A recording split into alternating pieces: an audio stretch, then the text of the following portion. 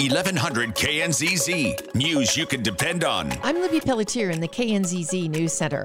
North Avenue is open this morning after Mesa County Sheriff's Officer-involved shooting last night. The road was closed between 28 1/4 and 28 1/2 after the shooting around 8:30. The only information provided by police came a couple hours later, indicating a male subject was taken to the hospital with non-life-threatening injuries. No officers were injured.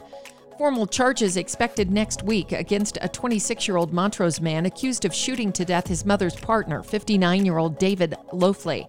Elijah Johnson was arrested after the shooting early Monday morning.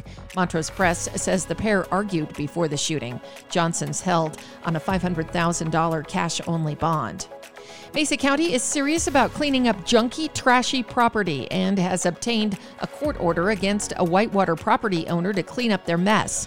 Daily Sentinel says the order is called an administrative search and seizure and gives county crews the right to enter the property on Silverstone Drive and clean it up at the owner's expense. Colorado Attorney General Phil Weiser signing on to a U.S. Department of Justice lawsuit challenging Google's online advertising practices. Weiser's leading a bipartisan coalition of 38 attorneys general in the suit, alleging Google illegally exercises monopoly power in online search and advertising markets. Colorado Parks and Wildlife wants to know what hunters think about potential changes to big game hunting license policies and regulations. Changes being considered include a preference point banking system and changes to in-state and out-of-state license allocation. Comment forms are available online and will be discussed at the CPW Commission in March.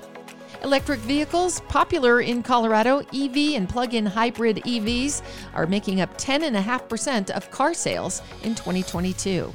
I'm Libby Pelletier in the News Center.